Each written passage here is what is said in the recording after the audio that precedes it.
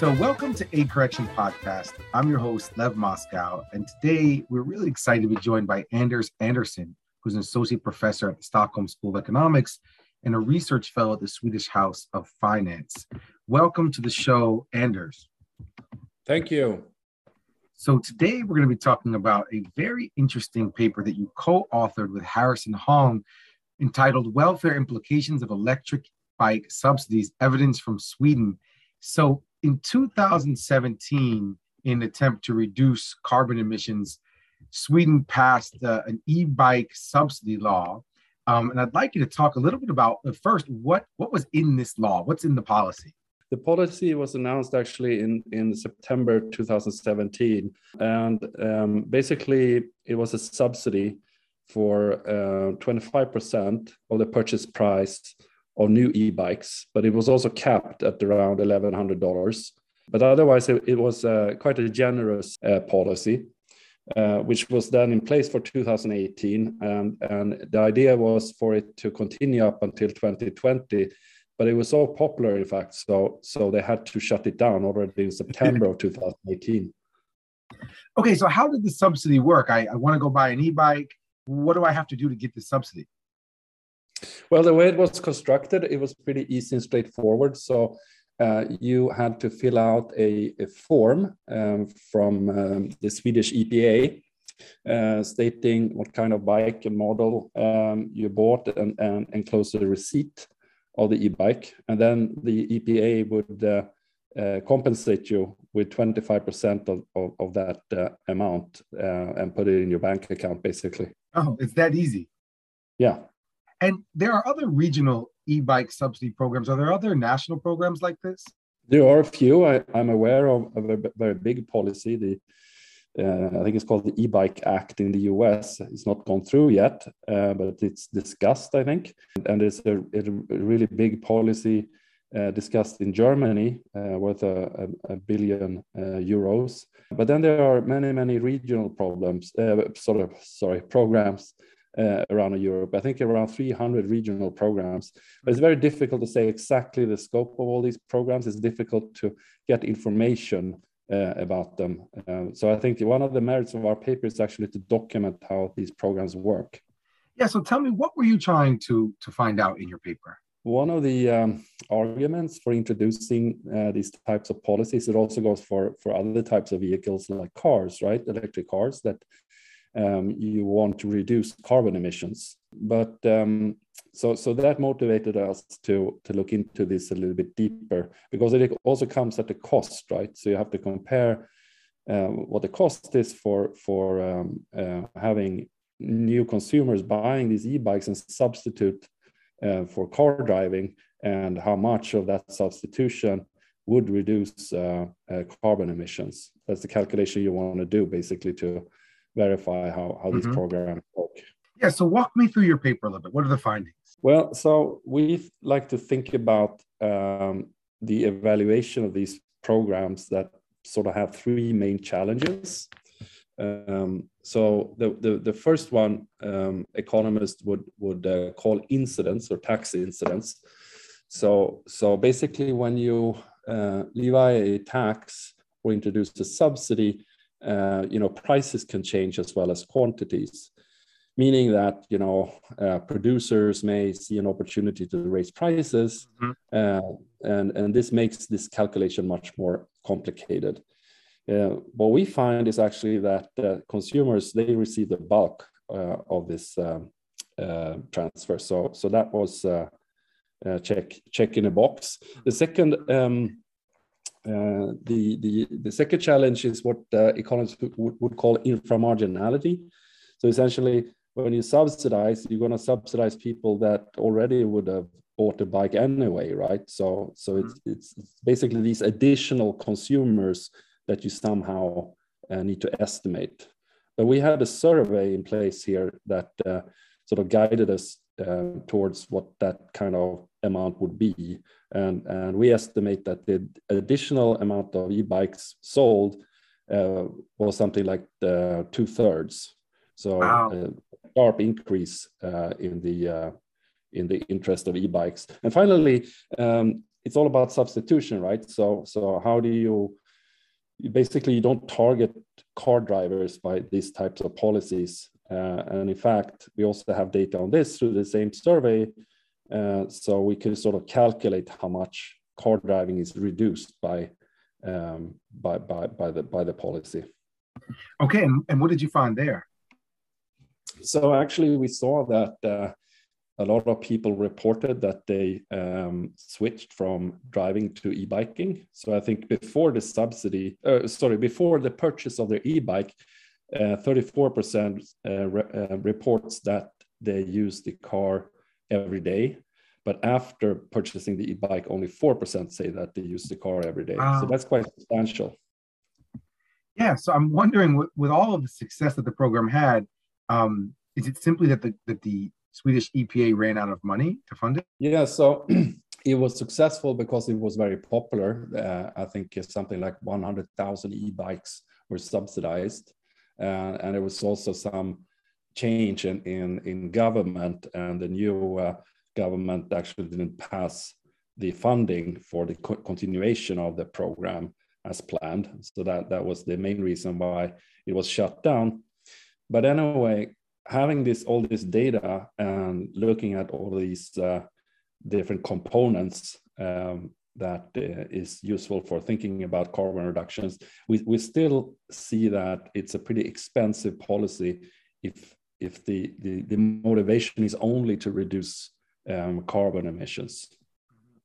Yeah, I mean, I want to talk about that. So at some point in your paper, you say that the e-bike subsidy program can only be justified with a social cost of carbon that is several $100s higher than was typically used. And as a non-economist, I don't understand what that means.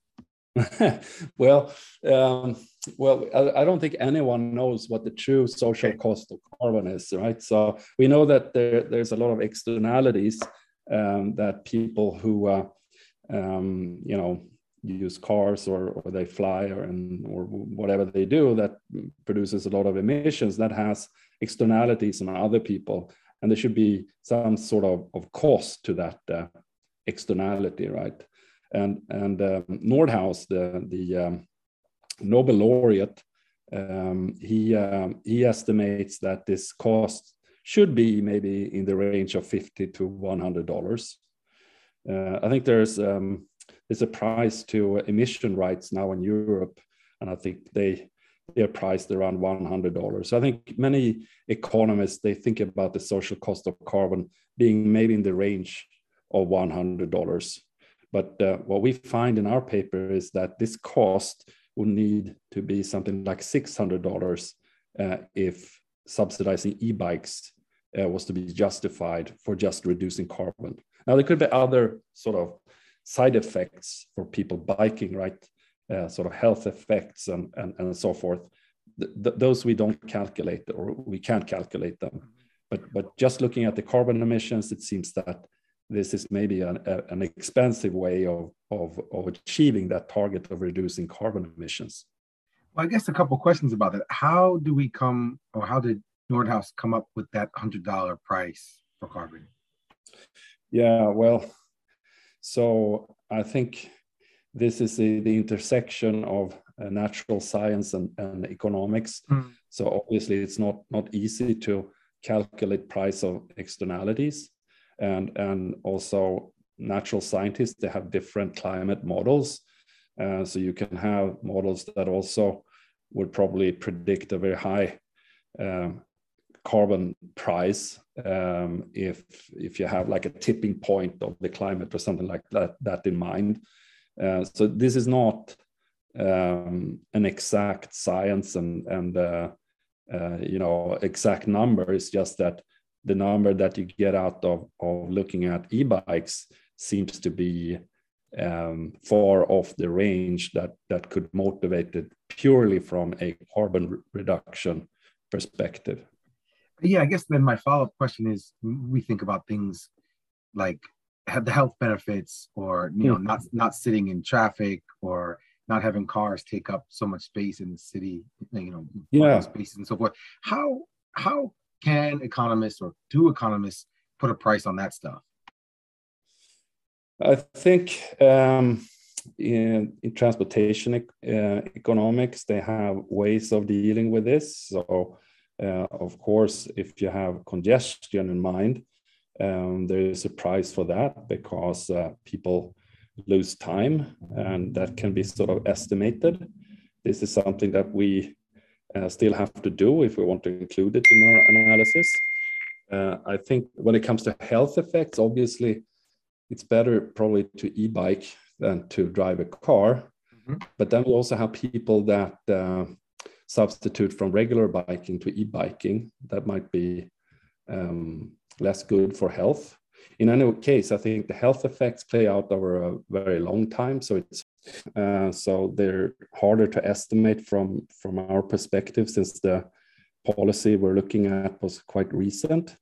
I think they might be there, but it's also complicated because it's not only car drivers, right? So there are people also substituting from regular biking. And you can also think about safety. So it's probably more safe to drive a car than to ride a bike. So that would go in the opposite direction. So I think that calculation could be done maybe, but it's quite complicated. But I think the final thing we haven't looked at, but probably should look at, is the peer effect that you can imagine by a program like this. So what I have in mind is that, so say that you and I both live in the same city, and I see you. So you buy an e-bike with a subsidy, and I see you go to work with the e-bike, and I figure out that this is a pretty good idea, so I also buy an e-bike. So this creates sort of an additional demand, or is stimulated by a policy like this, which sort of makes the transition quicker. So that could be also a potential externality. And I think this is data that we we can look at, so we can see whether sales are sort of clustered in different regions, meaning that more people in the same neighborhood seem to buy them together and so forth.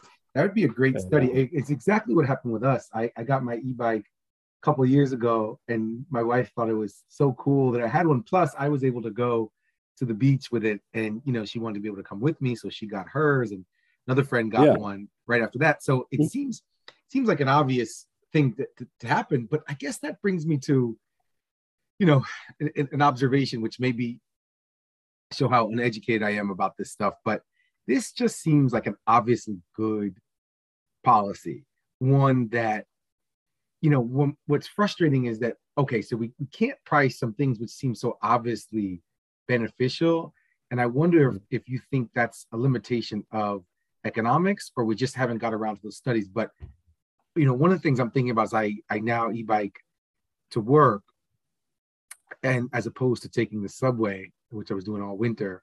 Mm-hmm. And my day in the subway was just so miserable. I'd start the day at 6:30, bleary-eyed, in an awful environment, and I'd start my work day like that.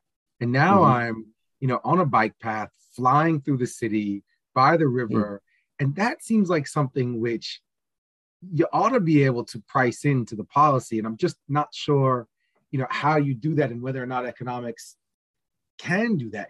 Is there an economics of feeling good? Yeah, definitely. So ultimately, well-being is the main goal also for reducing carbon, right?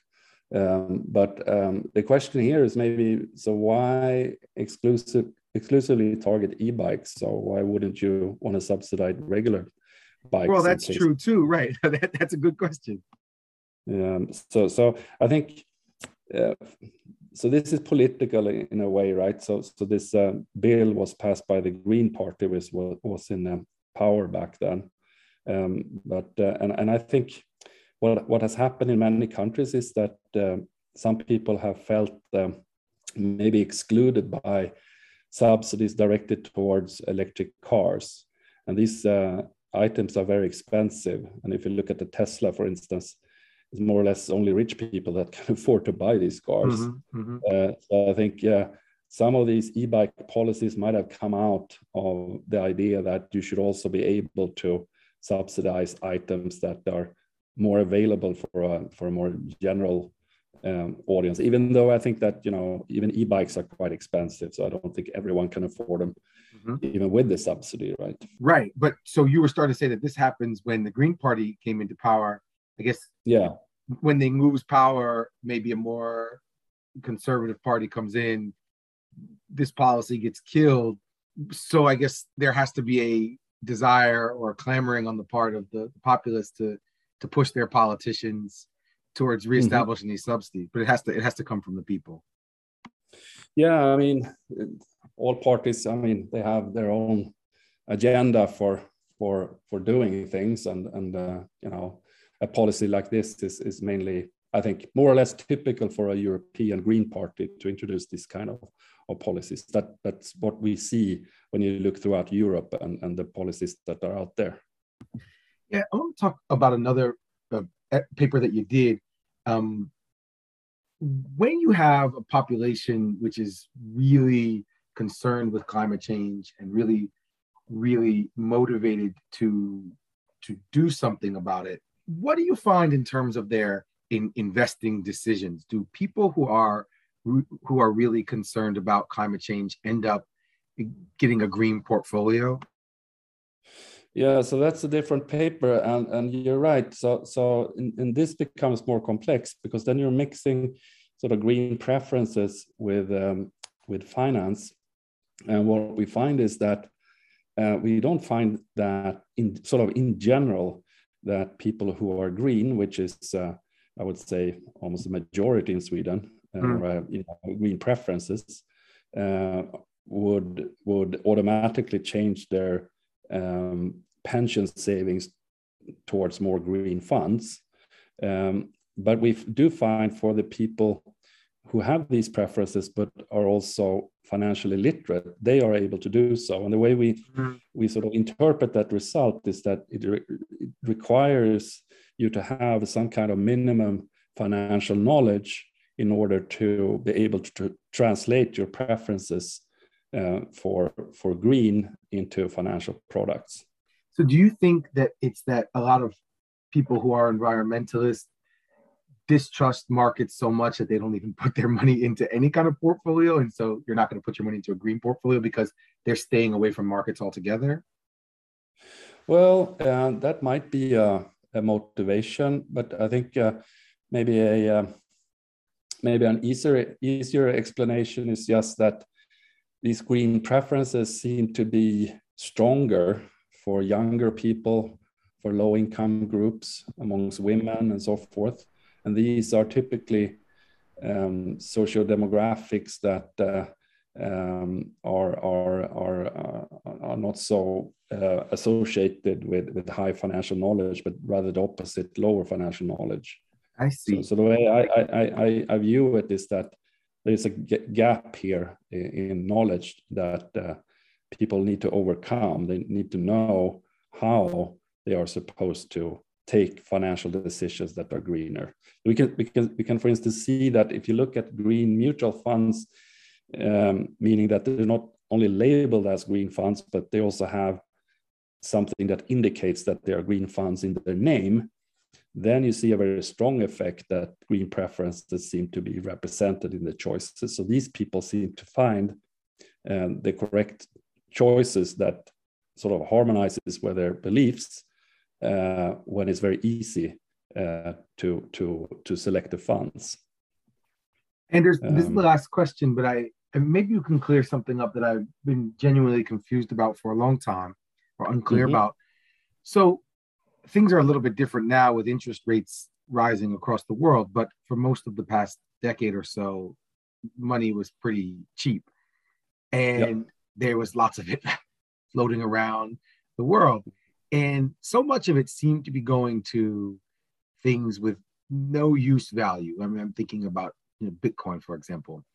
But there are all of these really necessary technologies, things that we need right away. I know there are machines or technologies which can capture carbon, but they're not being implemented on a wide scale. So I'm wondering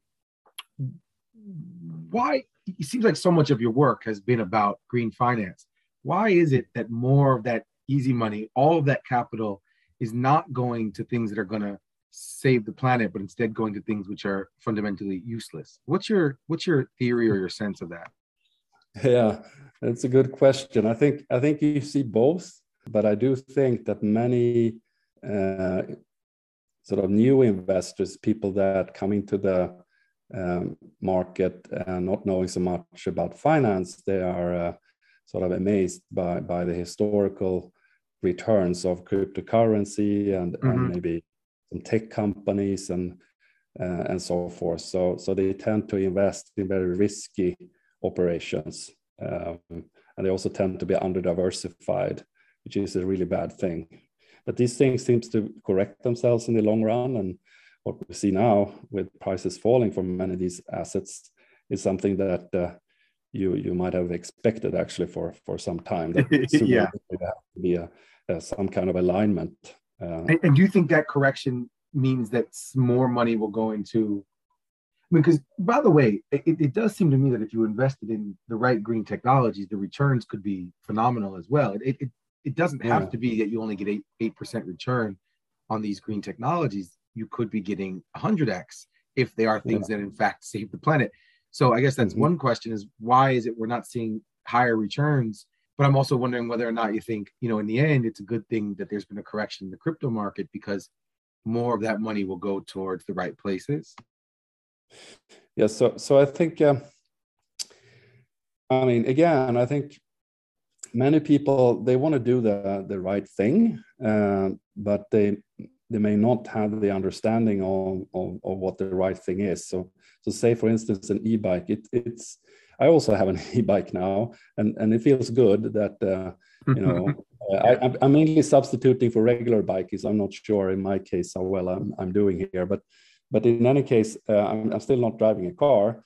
But the thing is, if I really want to change the world in this dimension, what I should do with my money instead of buying an e-bike is probably, replacing 100 coal ovens in Africa with electric ones instead. That would make a much more bigger impact on carbon emissions. So many fairly easy, straightforward, but boring investments are needed in order to really make a change in this dimension. But I don't think many people know about this. They are more concerned about their life where they live and their natural surroundings.